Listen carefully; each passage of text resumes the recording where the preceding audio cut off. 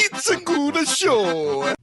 Hey guys, this is Aaron Woodall. I'm going to be performing in Murray, Utah this Friday, July 27th at the Ice House. And then I'm going to be in Twin Falls, Idaho on July 31st at the TF Brick House with Jinx Jenkins, with whom we just recorded a Patreon episode. Speaking of which... Sure, free Mormon and the Meth Head is great, but have you tried just giving us money? I haven't yet. Tell me more. Go to patreon.com, Mormon and the Meth Head, and for $5 you can get bonus episodes. You can see videos of me just laughing for no reason. What? You can hear a podcast with our kids on it, and you'll hear interviews that we do with other people who also have podcasts. Wow, this sounds great. I'm going to check that out. What was that address again? Patreon.com / one of the slashes, Mormon and the Meth Head. And now... she's great on the internet, and he's great in other places. It's Mormon and the Meth Head. If you put a Mormon and a meth head together, this is what they sound like. Aaron Woodall and Jessa Reed are friends. Listen to them talking to Mike. Mormon and the meth head, Mormon and the meth head, Mormon and the meth head. All right, I don't poop, but... That is true. That is true. Okay, but if I ever do have a possibility of a spontaneous poop, it is during that like anxiety phase. Oh, yeah. Right before a show. I know what you mean. That's not my word, by the way. I did know that you were going to say before a show. I don't want people thinking you said anxiety, and I immediately resonated with that. I realize now I kind of jumped the gun. You said anxiety, and I was like, oh, yeah. Yeah. Right before a show, there is this, like the adrenaline loosens the bowels a little bit. And so I don't get as nervous as I used to. So it's usually a false alarm, but sometimes I might be able to, I pee a lot anyway. Well, before in that anxiety phase, yeah. I'm usually peeing. I feel like that would have a different word. But I do not like to shit in green room bathrooms. Because there's something about me, okay, I don't mind shitting in front of strangers, like in the same, but there's something about me shitting in a green room bathroom that will magnetically draw everyone to that. Like if I shit in a bathroom, everyone wants to be in that bathroom immediately afterwards. Are you just talking about your children? Are you taking your children in the green room? No, other comedians. Comics are like, as soon as you shit, all the other comics are like, hey, Jess, what's going on in here? What's up? I just thought I'd come in and just show you this picture I drew. Anyways, it's been a fun weekend at Go Bananas, hasn't it? Like they all have to pee just as soon as I get done. So I go into the public bathroom, and I walk in there, and there are two women. One's got red hair, I think, one's blonde. I go in and try to shit, but they're having some really serious conversation, like hanging out in the bathroom kind of conversation. Like they're not washing their hands and leaving, like they're going to be here for a minute. So I'm like, I can't do this right now. And so I walk back out. Oh, no, you're one shot. Yeah. And I walk out, and she says, Jessa, and introduces herself. And she says, and then shows you a picture that she drew. And she says her name. And I don't recognize, and then this is where the anxiety kicks in. Cause then I'm like, have we already met? Do I know you from the internet? Am I going to insult you if I do this panic thing, but also I can't see, like when I know you from the internet, I can't actually see something as small as your picture. So I don't recognize. Right. So then I go back, and you and I have a conversation, and you tell me that someone with the screen name Marshall Smiles is there, and then we have a conversation about that. And then I'm like, oh my God, I met her in the bathroom. What a dumbass. Cause I knew who Marshall Smiles is. So you knew at that point that you met. That was Ashley. Yes. Okay. But Ashley was blonde in the bathroom. Sure she was. Then she's sitting up front while I'm on stage, but now she has brown hair, and she's Eileen. Eileen Dobbins, the comedian who opened for us. Yes, because I just Who is watched now Eileen sitting set. front row. Now I think she's sitting front row, and I'm like, well, that's weird. But I keep making eye contact with You her. really can't see. Right, and then I'm like, weird. She has a friend that looks just like Marshall Smiles' friend, and so The girl from the bathroom. That's Yeah. weird. All right. Cool. yeah. So this is the train of thought. So then when we're outside, we're leaving, and the girl who I thought was Eileen comes out. And I realize it's not Eileen by the way that we are interacting, that she says she's a podcast fan or whatever. And so then I end up telling this chick, a brunette, the story of me meeting Ashley in the bathroom. I was like, yeah, we just met a fan I met a fan in the bathroom. She said her name was Ashley, but I know her as her screen name is Marshall something. And Ashley is who I'm telling the story to. She's very And did polite. she correct you? No. And so it wasn't until later that you were like, yeah, that's her. And I was like, no, she was blonde in the bathroom. And you were like, what the? So I had Which is her fault. She shouldn't have been blonde in the bathroom. I feel like. I mean, come on. It just feels like you're trying to confuse Jessa.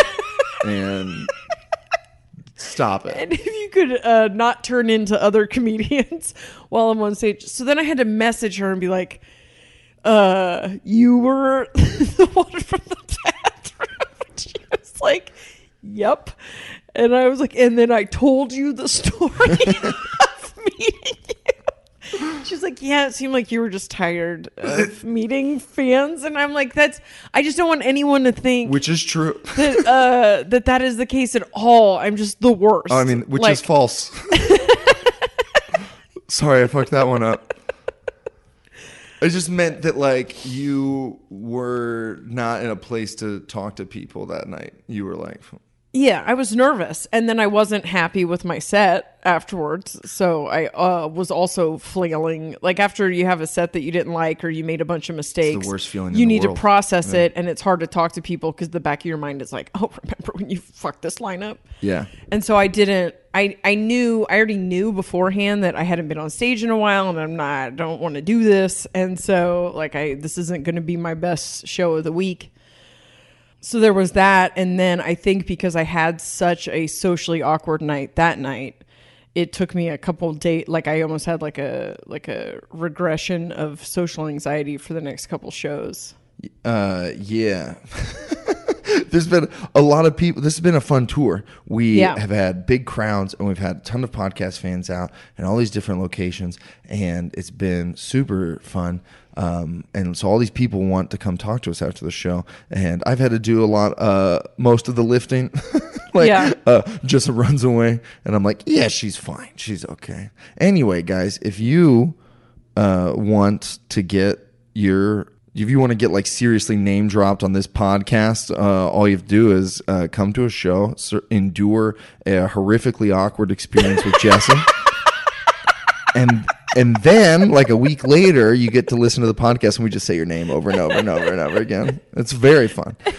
That should be an option on our Patreon. I think I got my shit together by Tacoma. I sat down. And so now I figured out, because you sell shirts and I don't have anything to sell.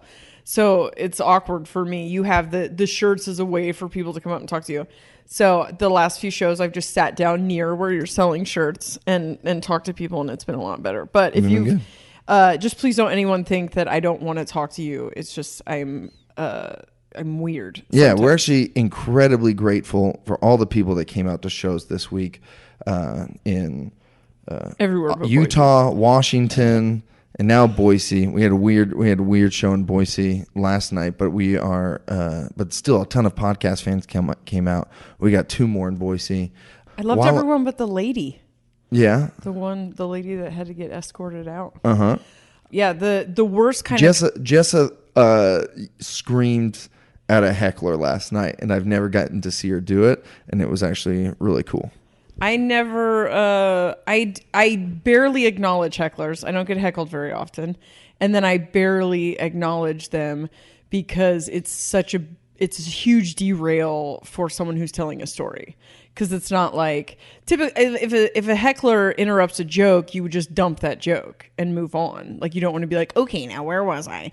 But because, like, I tell 7-minute long stories, if I stop to acknowledge a heckler, they are fucking up a giant story. But a lot of times when they yell stuff out, you can yell something funny back. But one brand of heckler that you cannot stop without having them escorted out of the building is the drunk white lady in the front row. How they always end up in the front row, I have no idea. But the bitches that just talk loudly to their friend in the front row, you can't, if you say something to them, then they just spend the rest of the show going, I don't even think this chick is funny. I don't know why she said that to me. Like, that's how that always works out. They have to be escorted out. So the whole time she was doing it, I was just searching for staff or like a manager or like trying to get eye contact with you, something to be like, just get her out. Because I'm a cunt about heckling. Like, if you just leave, just don't be here anymore. I don't want to fucking play. That's not what everyone is here for. And she was so loud that I could not hear my own words coming out of my mouth or my own thoughts. And it fucked one whole story up, like one whole thing. And then there were people on the side that seemed really frustrated. And I was like, I think they're frustrated with her. You know, I don't think that I think they're here on purpose and they're frustrated with her. But I ended up not freaking out on her until the end. I had made a couple like low key comments towards her. She got up and went to the bathroom and I just said, please don't come back. And, I said, I have the joke about my kids shutting the fuck up, and I like stared into her face while I said it. But which was my favorite. By the time I knelt down into her face and screamed, shut the fuck up, and she just was like, I was 2 feet from her face down on the ground, and she was like shrinking back and looked like she might cry. And her husband was just a little bitch because he was just like, didn't know how to react. Then she tried to argue with me. He was like, I was laughing, which she was in the beginning, so I couldn't do. She was laughing through setups, though. And so then I told her to just hold her breath until my story was over. And she didn't. And she still talked through the whole thing after me screaming, shut the fuck up. And the audience responded too. They clapped. They all, people in the back also yelling at her to shut up. Yeah. No, and the whole side that had looked frustrated, the first time I saw them laugh the whole night was the last story because that was the most quiet that she was. And at one point she said, I can't believe she just did that. And I said, I should have done it 20 minutes ago. And everyone was like, yeah. And then I just, like, I knew you would have handled her better. You even said, you're like, Aaron will be up in a minute and he'll deal with it. And I'm like, stop putting that on me. I said, he'll tear you apart or something because you would have, but still she would have had to have been escorted out. So we need like a code word or something for future reference because maybe one day we'll work in a proper club that has managers on duty. I mean, I think that's putting a lot of like that we have to have a code word to do it. When like it should have been. Comedy clubs should handle hecklers. Yeah, Comedy I felt clubs bad should. in Portland. It shows such disrespect to the comedians when the club management doesn't do it. When the club management is like, we would rather have this drink money from this terrible person. Yeah. Yeah. We would rather ruin the experience for everyone else here so that I don't have to be a bad guy to come up and, I don't want to do it. And I don't know if it's just the image of the comic handling the heckler that's so popular that we think that's, that if management thinks we'll let them do it, we'll let them deal with it. But there are comics that handle it on their own, but that shouldn't be the norm. They shouldn't have to do it. Right. I didn't know what. I was so surprised that no staff member had come because she was so loud that I was I could only do jokes that I knew were me yelling. There were like shorter bits that I couldn't do because I knew that she would howl through the whole thing and that you wouldn't be able, like anything that required any type of conversational. And that's why I had to finally freak out on her because I knew that last bit just requires a little more, like a quieter storytelling style. And I couldn't do any bits like that. And I only did like 30 minutes because I had to get the fuck off the stage. You had another potential closer ruiner in Tacoma. The same joke that you were closing on. You're doing that same joke, and there was a girl who was advertising something in Tacoma where she was walking around town in a dinosaur costume. like a dinosaur hat on, like a mask full like T-Rex head. And the venue we had windows that faced the street. And through those windows, she couldn't see anyone on stage, but she could see like our audience. So in the beginning of your set, she was standing in the window, like waving at people, and all these audience members are distracted and they were like laughing at the dinosaur, but you had no idea what was behind you. It was just like, wow, they're laughing at weird parts of this joke. Okay. Yeah. And I'm like, try it. And this girl is she's getting a reaction from the people she can see through the window. She's like playing it up and doing it more and stuff. And then finally you turn around and you see the T-Rex behind you and you scream so fucking, you're like, oh my God. She leaves and then you do your whole set and I'm like, over by the door, getting ready, getting myself psyched up to go because you're on your last joke, and I see T-Rex girl walking back, and so I'm like, I'm not gonna let her fuck up the closer, Yeah. And so I grabbed this girl and I was like, hey, just so you know, there's a show going on in here and it's real distracting. So if you would just like walk by fast this time, And she was like, oh, okay, and then like started to walk away. And then immediately came back red in the face and was like, I am so sorry. I had no idea. And I was like, yeah, I know. It's totally fine. Just, you're cool. And she was like, no, I would like to stay and apologize to her. And I was like, yeah, you don't have to do that. That's...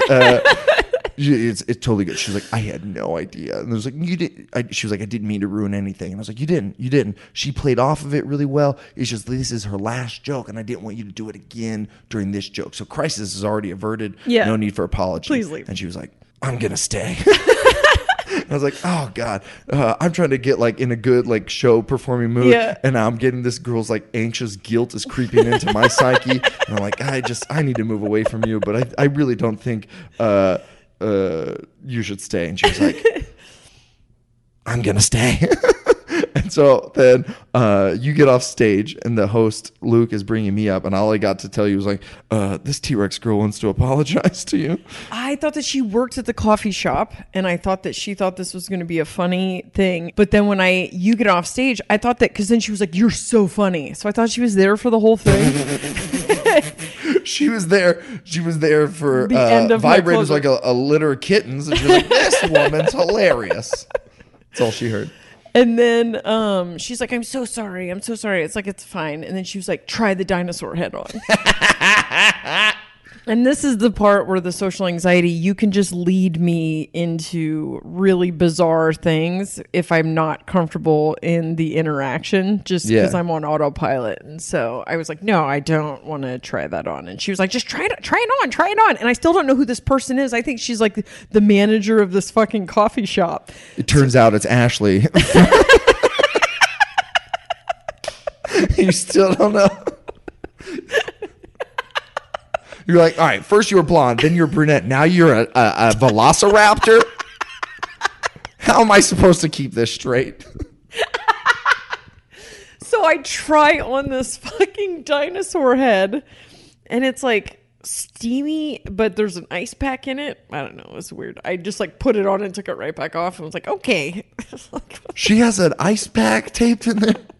The whole mouth was like I was like, what is this thing? She's like, oh, that's an ice pack because it gets very sweaty.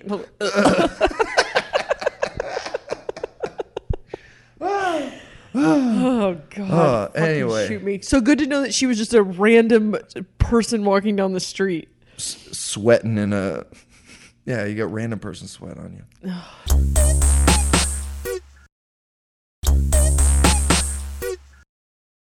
Anywho, this is our last stop on the tour. And next week, if you're in Utah and you want to come see a show, but without the awful interactions with Jessa, good news. I'm performing by myself in Murray, Utah, Friday, July 27th. That's this Friday at a place called the Ice House. The Ice House in Murray, Utah, on Friday, July 27th. I'll be there. And if you live in southern Idaho and missed our Boise shows, on July 31st, I will be in Twin Falls at TF Brick House, with Jinx Jenkins, actually, who we just recorded a really cool Patreon episode with. Oh, speaking of that episode, you remember the episode we talked about voices and the computer, how you view your head as a computer and stuff. So, I had a powerful experience. Powerful experience that I don't know. It just, all I'll say is like, it's helped me feel better. That's all I know. So it was powerful for you. It was powerful for me. I just feel weird. Well, it doesn't matter. This is what happened. We had talked about voices for a long time. Yeah. You had done a podcast with Bert Kreischer about voices. Then you did a podcast, that we talked to Paul about voices. And then we had been talking about it. I had the thing, and then I had the thing where I told the voice it wasn't real, and it hasn't happened since. Yeah? Do you want to tell that story? Just I was having these like weekend-long anxiety things. And then at the end of like 4 straight days of anxiety, and I had put myself on all kinds of restrictions, like I won't confront anyone while under the influence of this voice. I started writing letters. Which voice is this? This is the very critical voice that people have that tells you nobody loves you, nothing's ever going to happen for you, whatever. It makes me very confrontational because a lot of it for me is directed at protecting myself from other people. You want to push people away. Yeah. If you guys need a refresh, like if you didn't listen to this episode that we're referencing, go back and listen to that one first. If this is your first time listening to the podcast, go all the way back to the beginning, or you're going to be like, did this bitch just say an alien put a computer in her head? So yeah, last week I talked about I believe that it wasn't last week, but that there's not just one voice in your head, and that there are different parts of yourself. And I had been dealing with a lot of anxiety and depression and just kind of this voice that a friend of mine called a fictional bully that will fuck up your relationships and be like, somebody says something and then you're like, oh, he's mocking you. He doesn't like you. He doesn't care about you. Nobody cares about you. Blah, blah, blah. Like that really heavy voice. And so I had been having a lot of kind of confrontations with this voice, and a month ago. And in that episode, because it'll be important later, I said a couple of times how that I made jokes about how that voice just is me. Yeah. And I said, well, yeah, that's my inner monologue. That's all. Yeah, that's me. And I think your entire generation talks about depression and mental health stuff. It's very prevalent. I think it was prevalent with my generation too, but there's a lot more kind of awareness now. Yeah.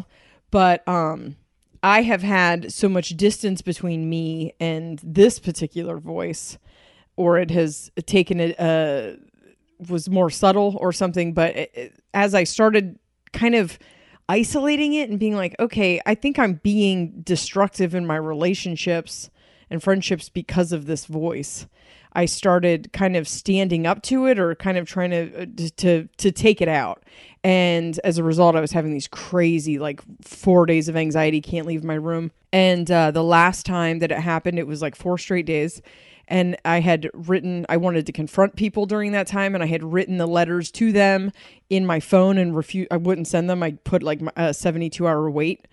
And then was reading the letters back to myself as if they were written to myself, because that's what I think was happening. I think I was projecting. And then on the last day, I just had this moment where I said, you're not real. Like this absolute realization that this was an illusion and that it was not real. And it just was gone after that, just over. And it felt like, I tried to show you the end of Labyrinth.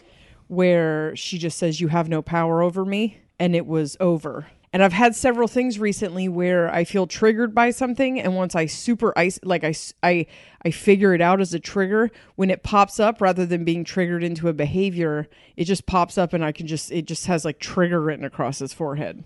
And I've been able to overcome a lot of mental health stuff like that recently. Anyway, I thought maybe the it's not real thing was relevant to your story. Yeah. So I called Jessa and told her about this as soon as it happened. I wanted to remember it as best I could because I was high at the time. And I was like, I want to remember this. And that's a disclaimer that I'll put on the whole thing. But I kind of like when we does that for me. I feel the girl who finally sold me on acid, because everyone had told me about acid, always like, everyone had scary stories. They would tell me, they're like, oh, acid, you're thinking about it? Let me tell you a story of the worst trip I ever had. And I'm always like, so all I collected were bad trip stories, and I thought, this sounds like a terrible drug. Why would anyone do it? But this girl was telling me about how she does it quarterly, or if she has a big problem that she can't solve, or if she's hung up on something, she'll set aside time to do acid, because she was.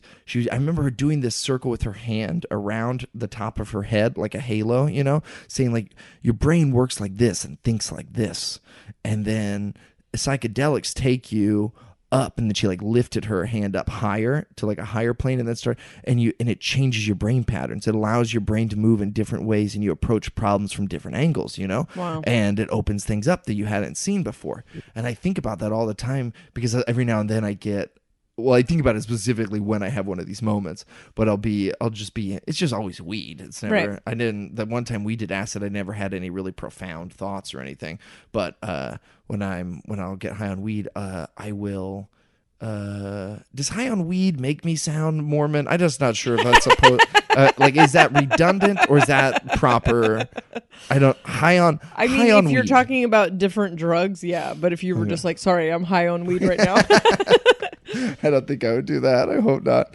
But I wanted to. Fuck. Sorry. I just realized you're looking for a screenshot, because I was like, is he just? No, I'm trying to find. I'm trying to find that picture that I sent you. I'm sorry. I found it though. I found it because I want to read from it. Anyway, so many times when I'm high, I will have a realization that changes something big for me, that changes the way I approach problems with Tabitha or how I feel about myself. Yeah. And it's because I'm thinking in weird ways. And sometimes when I say something back after I have one of these huge epiphanies, it just sounds dumb. It sounds really regular, like you didn't know that already. And I'm like, oh, well, yeah, of course I knew that, but like now it clicks. It makes sense. Yeah, it's not, you don't know it, you understand it. You haven't been able to apply it. And so I give these disclaimers because I'm afraid that I'm going to sound dumb anyway. This thing happened. I was high and I was reading an article about Anthony Bourdain. And before we get to the article, I'll read you the journal that I was reading. So I got into my missionary journals, which I've never kept a journal except for the 2 years that I was a missionary, because they tell you in the missionary handbook that you're supposed to write in your journal every day, and I didn't want to let God down, so I wrote in my journal every day, and I actually really like them. I am pretty funny. I'm like, oh look, it's really, and so I pulled them out. I pulled them out to read. And I pulled out my last journal, and it turns out that I had 2 entries in there post-mission that I had forgotten about. One of them is just this really long, really beautiful entry about how I met the girl of my dreams, named Tabitha. And it's all about how the first time we met, and then it talks about how we dated, and then it ends with me saying that I just proposed to her, and I tell the whole story, like every detail that night, because I didn't want to forget every little thing that happened. I wrote it all down, and it ended with like, I'm so excited to spend the rest of my life loving Tabitha and learn and like, blah, blah, blah. And the very next page, there's nothing in between. The very next page starts out, why doesn't she love me? You didn't even give a divider? No, I didn't. God. I was never nice to yourself. I'm not though, but the hashtag Woodall alone version of myself was savage, man. Yeah. He thought it would be so funny to not have any warning in between those two things. Like my future descendants are reading their great grandpa's journal, and they're like, oh, this is when he was a missionary, and he found love. Oh, he's so happy, and oh god damn, this got dark so fast. There wasn't even like a sign or something. This grandpa had a bad week. But it's all really whiny and bitchy. So I wrote this while in Italy when I took that Eat, Pray, Love trip to go soothe my heart. I wrote this on a train in Italy, and I had forgotten about it. I don't think it's whiny or bitchy, by the way. It sounds like my live journal from high school. There's no Death Cab lyrics in it. That's the only thing. That's it. No No, That's it's it. you're So- trying to dice. I do stuff like this. Not my journal. It's just whatever paper is around me. Is if I'm trying to figure something out, you're dissecting. Yeah, like the letters you wrote to yourself. This reads Yeah. like something I'm writing. Yeah, It's all exactly. rhetorical questions that I'm posing to myself. You and me like getting in our own heads. Mm-hmm. But I only ever seem to write when I am super sad. Yeah, well, that's the when shit that's hard to figure I, out. I had a blog for a second where I was writing really sad divorce posts. It's still out there, fans. You can go find it. All right. I'm going to read everything then. Why doesn't she love me? A poem by Aaron Woodall. It's not, I promise. I think that's the question behind everything. Even though I rarely think it, it's always there. It just sits there behind everything. Whatever is playing, it's always behind the curtain, lurking in the corner of my every thought. Do you see how corny this sounds? I don't. Did you forget that line? Lurking in the corner of my every thought. What does it matter? Why should I care so much? Why did I put all of my worth into her? Do I really have none for myself? Then I thought about it. I am not nice to myself. Why do I let other people tell me what I'm worth? Because it's hard to figure out yourself. I don't know. Maybe because there's a chance my value will go up if I put it in someone else's hands. I never really liked myself, and people have always made me feel better about myself. I don't know how much Tabitha really loved me, but she loved me more than I loved myself, and that felt great. And that was the important part. That was the part that I was like, shit, you're right. I'm not. Because I had said to you before, when you had talked to me about being in the locked room, Yeah. no doors and no... That's what it felt like, was being locked in a room with no windows and no doors and just me and this voice. And I had said other things, like when I'm really depressed and I spend a couple days in my room feeling sorry for myself, the way I describe it is that I'm not being very... I'll notice that I'm not being kind to myself because I'll catch myself thinking lots of negative thoughts about myself. And it's also just been a problem lately that I've been thinking about that you have and other people have brought to my attention, that I really have a different opinion of myself than other. Oh shit. Oh, this is all right. I'm sorry if I'm talking too much on this one. But there was a night that I did a show in Las Vegas, and it was a show and I did so many drugs that night. I did dabs. I had smoked weed on this huge dab rig, and then some cocaine, and then Molly for the rest of the night. And I did not have fun. It was not a fun night, and I wasn't enjoying it at all. And somewhere around sunrise, I walked into a bar and went into the bathroom and just stared at myself in the mirror. And I'm just staring into my eyes, which I couldn't, because my therapist had told me that I needed to look in the mirror and say positive things, like compliment myself, and I could not do it. I couldn't look into it sounded like a really dumb exercise, but when it came down to it, I couldn't stare into the mirror and say nice things. The closest I got was like, Aaron, you're great. You're good. You're pretty good. You're all right. You know what? You're all right. Like, let's not get carried away, but you're all right. I mean, a lot of people think you're all right. Yeah. Like immediately to what other people think.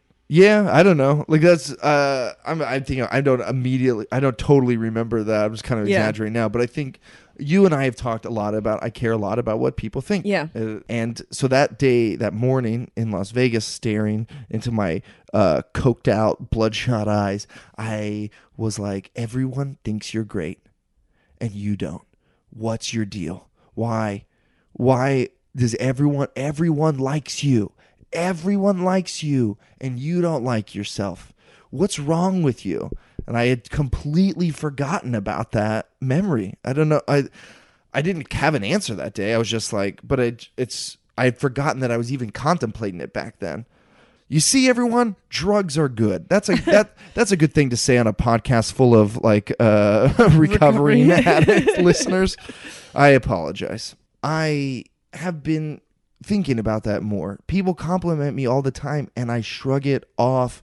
I do not believe any nice thing people say to me, but I will believe every mean thing that they say about me. Right. Any sort of the smallest comments Yeah, we'll get a million compliments and then one criticism, and you're like people that have said Aaron talks too much on the podcast. You already heard on this podcast how self-conscious I am about being the guy who talks too much on the podcast. But like when people say, Aaron, you're a really great person. You're one of the best I've ever met, and wonderful to be around and improve everyone's life. I'm like, I like you too, man. What's I just think that that's like a nice thing that people are saying.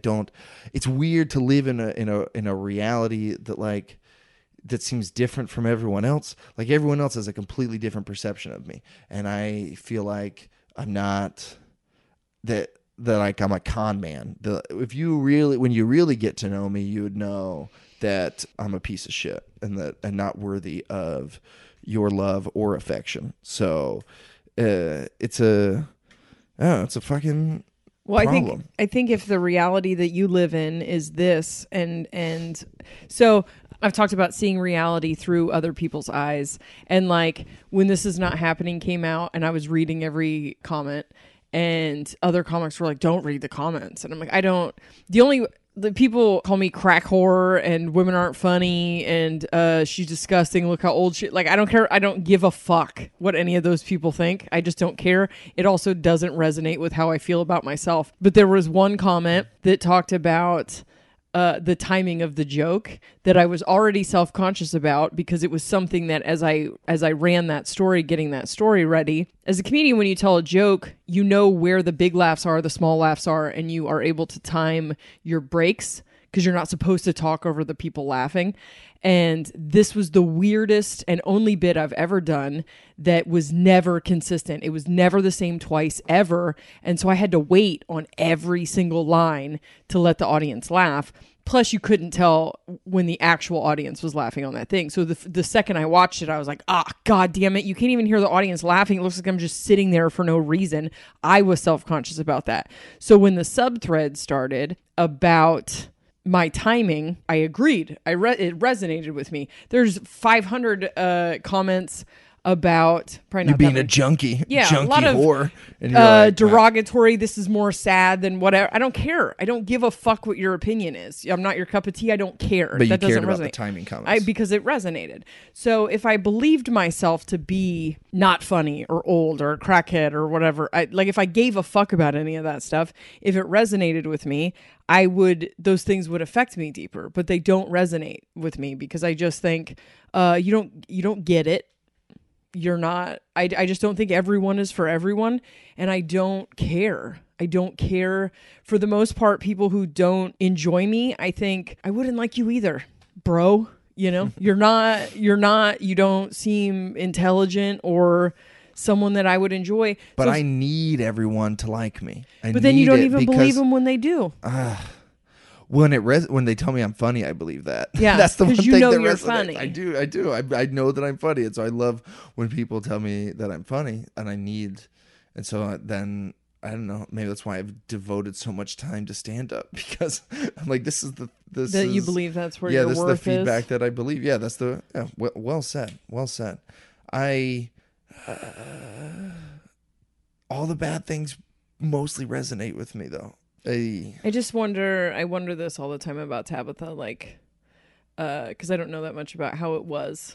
Had it gone bad a long time ago, but that resonated with you because living every day with someone who maybe wasn't in love anymore with you resonated with how you see yourself? Damn.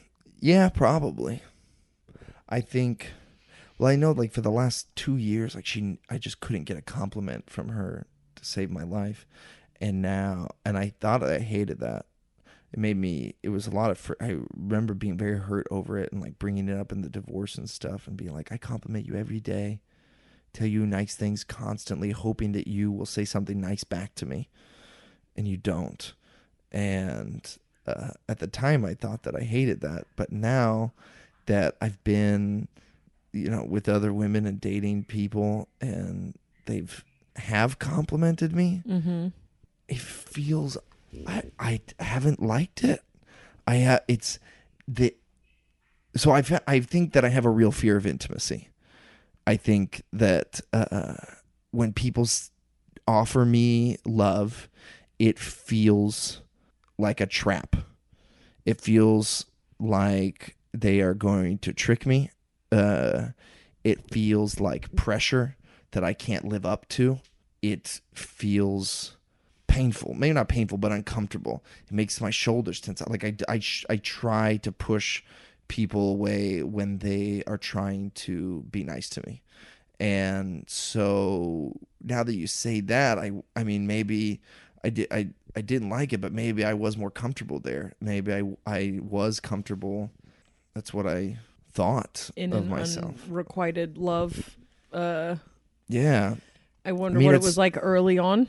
Early on, I think we were both young lovers in love, I just think that we weren't great for each other for an extended period of time, and I think we grew up a bit and things got worse, but I don't think, and I think things were bad, but I don't think things were mean until the divorce. Then things got like way worse, but that's not, I mean, that definitely, Tabitha hasn't helped my Well, that's what I'm fear trying of to figure out. intimacy. The fear But of intimacy I comes think from- that it hasn't come out yet, but that episode of the mental illness happy hour that I did with Paul Gilmartin, we talk about it. And I said, it might come out by the time this is out, but we were talking about, we had both been molested by, relatives, and we were talking about that. And so when I brought up the fear of intimacy, and I felt like, and I said that like love feels painful, and I don't want people to love me. He was like, well, of course you don't. Someone who was supposed to love you and take care of you hurt you. So yeah, and he said it like of course. And I was like, oh yeah. And I spent so long dealing with the divorce stuff that I'm still like just unearthing problems with my sister that I have to like go back and figure out, because they kind of coincided, you know? Yeah. They happened pretty close to each other, and I think that the divorce certainly didn't help my issues of intimacy, but I think that they existed before. Right. And I just, had buried that memory, so I wasn't aware that like this was causing problems for me. I think it's also where my sense of worthlessness comes from. Right. I think my sense of self, all those issues, the reason I was depressed and stuff all through childhood was because of that. Yeah. And so it just kind of hurts. But here's the big realization that I just had the night that I was high. I had read my journal that night, and then I was reading this article about Anthony Bourdain. This article was in the Chicago Tribune. It was just like an editorial. Can we talk about alcoholism and Anthony Bourdain by Joanne Towell? And I was reading it, and I read something that like opened something up inside me. And this was the experience that I called and told you about, because I didn't want to forget it, because it felt like important and stuff. It was almost surreal. I read this sentence and I just kept reading right on past it, but like it started clicking something inside me, like something deep in my chest started clicking together, and a voice was saying something, but it was soft, and I was like trying to ignore it. I was trying to keep reading the article, but I could like hear this in my inner monologue, this faint something from deep inside my chest coming up closer to my head, louder, repeating itself over and over again as something clicked into place. And I knew that I needed to go back. I knew that something had triggered it, and that I needed to go back and read it. And I was like, that's dumb. But I was like, fine. I scrolled back up. I started reading the thing again. And he said, this man on the move had to stop sometimes. No cameras, no action, just himself. I don't know him, but I do know addiction. And it can be a fiercely critical companion. Like who called it Mary? Was it Mary that called it the fictional bully? Yep. All right. So he's talking specifically about addiction here. But I don't struggle with addiction, but I do struggle with a fiercely critical companion. And like suddenly when those words, I saw this image of someone like in the back seat of my car just yelling at me, like just, so I said, it can be a fiercely critical companion that may take a back seat, but lies in wait. It can tear us down and sometimes just won't shut up. Goading shame, provoking self-loathing, and inviting emotional isolation. Phew, I made it through that sentence. Yeah, it's a little close there. Yeah. But when I read it again, that little voice that kept repeating itself, that got louder, like it finally like got up into my head and it said, "What do you mean it's not me?" And something clicked where like I suddenly saw my inner monologue that I joked about in that other episode. Yeah. That I talked about how like that's what all I think. Yeah. That's all I think all the time are mean thoughts about myself. I am not kind to myself. I say all these things about me, myself. And something clicked that it's not me. It's a companion that lies in wait to criticize me.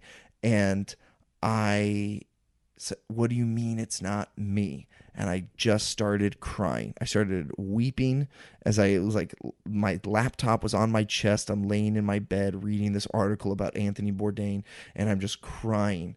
And I know part of it was relief. I think most of it was relief. Like it was relieving to think that I don't hate myself, that I really don't. That those times when I have moments of clarity and I think, I am as great as other people think I am. Like, oh, okay. Those times when I am certain of myself and I'm sure that I'm a good dad, that I'm a compassionate person, that I care about other people, that I make other people happy, that's me. Yeah. And this other thing is just a voice, like what Jessa said. It's just a voice. It's a program. It's a virus. And like I felt relief that there was hope, that there was a solution. Like if I know what the problem is now I can fix it. The way Jessa goes in and tears out wiring and stuff, like I can attack this virus. But I think I also cried because I was scared. It was scary to think. I had the flash of Aubrey Plaza demon in Legion in my head when I thought about fierce critical companion. Now it can tear us apart and won't shut up. Yeah. Like I was sad and scared as I had this realization. There's a demon in me and it hates me. Like there's something inside of me that hates me, and it has access to the controls of how I feel. It works my heart for me and it hates me. That's fucking what did the aliens call demons? What were they? What was that? Negative thought was it negative thought energies, programs is what I would call it now. Like what they were getting at, that they were just their own entity, but not. We have all these weird ways of looking at things because of religion. But it was just a part of you that's not a part of you, like an optional part of you, and you can just write over it and remove it. Stop calling it you. Critical companion is the best description of what I was trying to articulate. That's exactly what it is. It's exactly what it is. And that's a great way to describe addiction and a great way to describe depression. Absolutely. Yeah.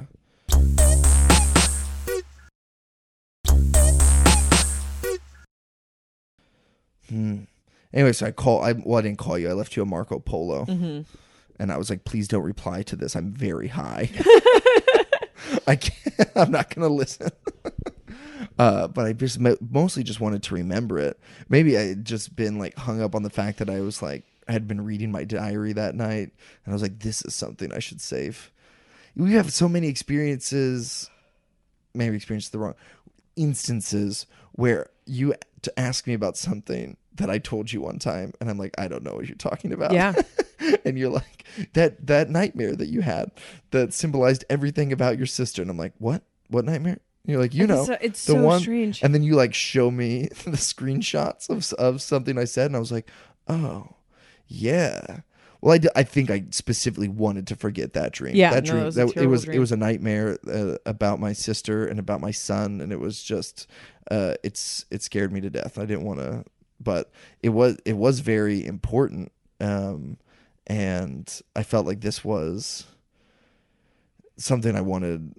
I don't know. It felt like whatever it was. I don't know. It felt like the old days when things were sacred. I was just at the Utah Arts Fair with a friend, and we saw this glass engraving of the Salt Lake Temple, and it reminded me of how important pictures of the temple were in my house. Temple is very important to Mormons. We talk about it all the time. You're supposed to have images of the temple in your home. You're supposed to be looking towards the temple like King Benjamin's people. It's all very... And so like these paintings and stuff that my mom hung in our house were super important. And now it's like, that's nothing. And so we saw this engraving, and my first reaction was to laugh. And I said, remember when that was sacred? And then I immediately was like, I miss when things were sacred. I miss having that connection, that like when something had meaning, even though, and so that's what that experience felt like. It felt like something the old days when I would have been like moved by the Spirit, that I would have wanted to, write in my mission diary about a powerful learning experience God had granted me that day. And I was just probably feeling nostalgic. And so I was like, I want to make sure I keep a record of this. I want to remember this experience. Yeah, it makes me sad. We talked about this the other day at that meeting where you're in this kind of like losing your religion phase of things, and it's still a little black and white for you. So it's like, well, I believed all this. This all meant something to me. And now I found out that this church isn't true. So now things don't mean anything. And it's like, well, it was true while you were in it. Reality is perception based. Whatever Christianity's true for them. That is their reality. That's the reality that they live in. And for me, I'm having revelations or what? Like I'm having supernatural experiences like you had. Which are great for you. But they're special to me, so they're special. They're sacred to me, so they're sacred. Yeah. I had something the other day where I put my hand down and there was a piece of broken mirror underneath it. And the broken mirror means something to me, means something to something I'm dealing with currently right now. So I knew that I knew for me that experience was something between me and my higher self, who puts things in my way. There are songs sometimes that I don't know this song. I've never heard this song before. It comes on and I know that the words in the song are specific for me right then. I communicate with my higher self like that. That's all sacred. That all means something. I don't need another person to believe that it's true for it to be true. All that matters is what I believe. So even if it is nothing, this is one life and it means nothing. Whatever importance I place on something is important for me. It doesn't have to, Mormonism wasn't something that you figured out on your own. It's something you were taught your entire life by a bunch of people that claim to be, but the experiences that you had with your higher self during that time, those were real. Maybe, I don't know. For you, maybe. Did they do something in your life? Did you have things that changed your life? I don't know. No, like I The feel like the path you were on? cumulative at that time, but like in the cumulative, like now, what did those things do for me? I think most of them fucked me up in some way. Like Yeah. most of them. I said change your life, not for the good. I just said change your life. But Do they affect you? But well, that's why I'm not gonna put meaning on anything anymore.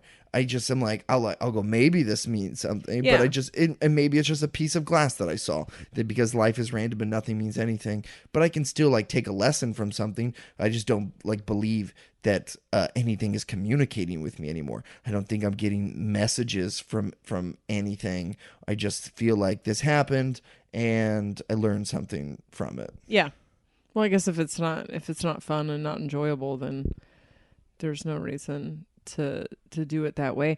But I think this experience, I would say that the combination of me talking constantly about voices, we happened to do a podcast with someone who talked about it. I did another podcast with someone who talked about it. I ran into another friend and was talking to her about it. And she was like, oh, me too. This has been like 3 weeks that I have been nonstop talking about this. And a lot of people are having the same experience right now. And then you get high, which for some reason you want to discount the experiences you have sometimes when you get high. But, and I do know a lot of recovering addicts listen to this. So like, obviously you're not an addict. But when I was on meth, like my whole life changed when I was on meth. I had, an awakening, and I took 2 decades off of processing my childhood by leaving society and doing that. That's not the typical experience on meth. That's not how it usually plays out for people. But all of these, do not try this at home. Yeah, I'm not pro meth, but all of these super transformative experiences for me happened while on drugs. Sometimes I talk to people who are like, yeah, but I mean, like, you're high. And I'm like, yeah, that's fine. Who I am today is as a result of those experiences. Well, I don't just discount because I'm high. I discount all of it. Yeah. But while I've, number one, have most of my spiritual experiences now while I'm on drugs, that's when I feel like I'm most in tune with my feelings. Mm-hmm. And when I say drugs, I just mean weed. High on weed, you guys. And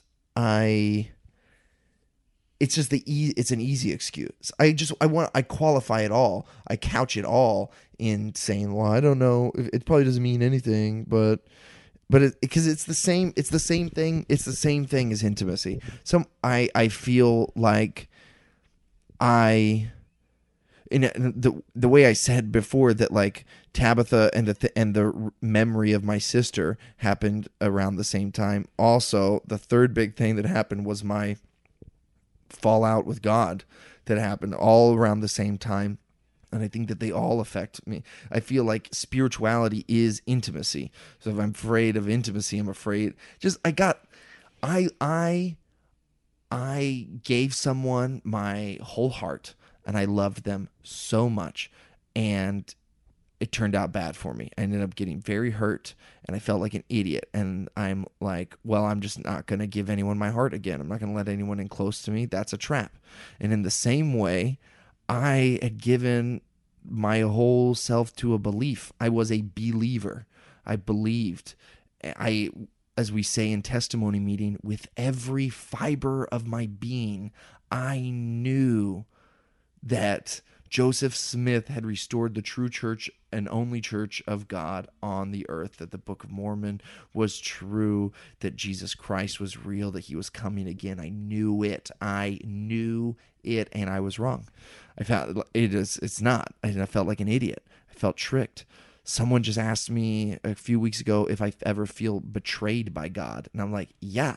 I feel heartbroken. I feel heartbroken in the same way that I do about Tabitha. I miss him. I long for him, and I feel stupid. I feel shamed. So I don't want to make that mistake again. So I couch everything and qualify it and say, I don't know if this means anything but like, blah, blah. When you and I first met, I was way more excited about alien school stuff and ascension stuff, all this cool stuff that you told me. And I saw signs in things, yeah. and then I quit doing that because I felt stupid. I felt dumb, and I was like, I don't want to be wrong again. So I'll just believe in nothing instead. It also felt weak. It felt like there was a problem with me, and that's why I stayed in Mormonism so long. Like, everyone who got out earlier than me was smarter than me, and I just was this weak person who needed a higher power, needed to see signs in order to feel good about himself. And it felt like I was immediately latching on to another belief system so that I could see meaning in my day, and so that I could have something, so that I could blah, blah, blah. I'm not very nice to myself, am I? No. You're just getting sadder and sadder and sadder. And I'm just like, oh, I'm warming up. You are very passionate about how the stuff that stupid makes me I very am. sad. Yeah. That's when I get into your face. Sorry. Mm-hmm. Sorry. And again, I apologize for talking too much. Please, no more emails about it.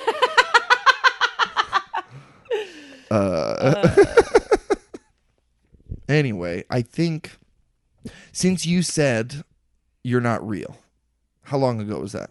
Jessa time, I think it's been a month, but Okay. How have you been since then? when were you in Boise? I don't know. Memorial Day weekend? Mm-hmm. Memorial Day weekend. Yeah, it's been about a month, right? Okay. Woohoo! Yeah.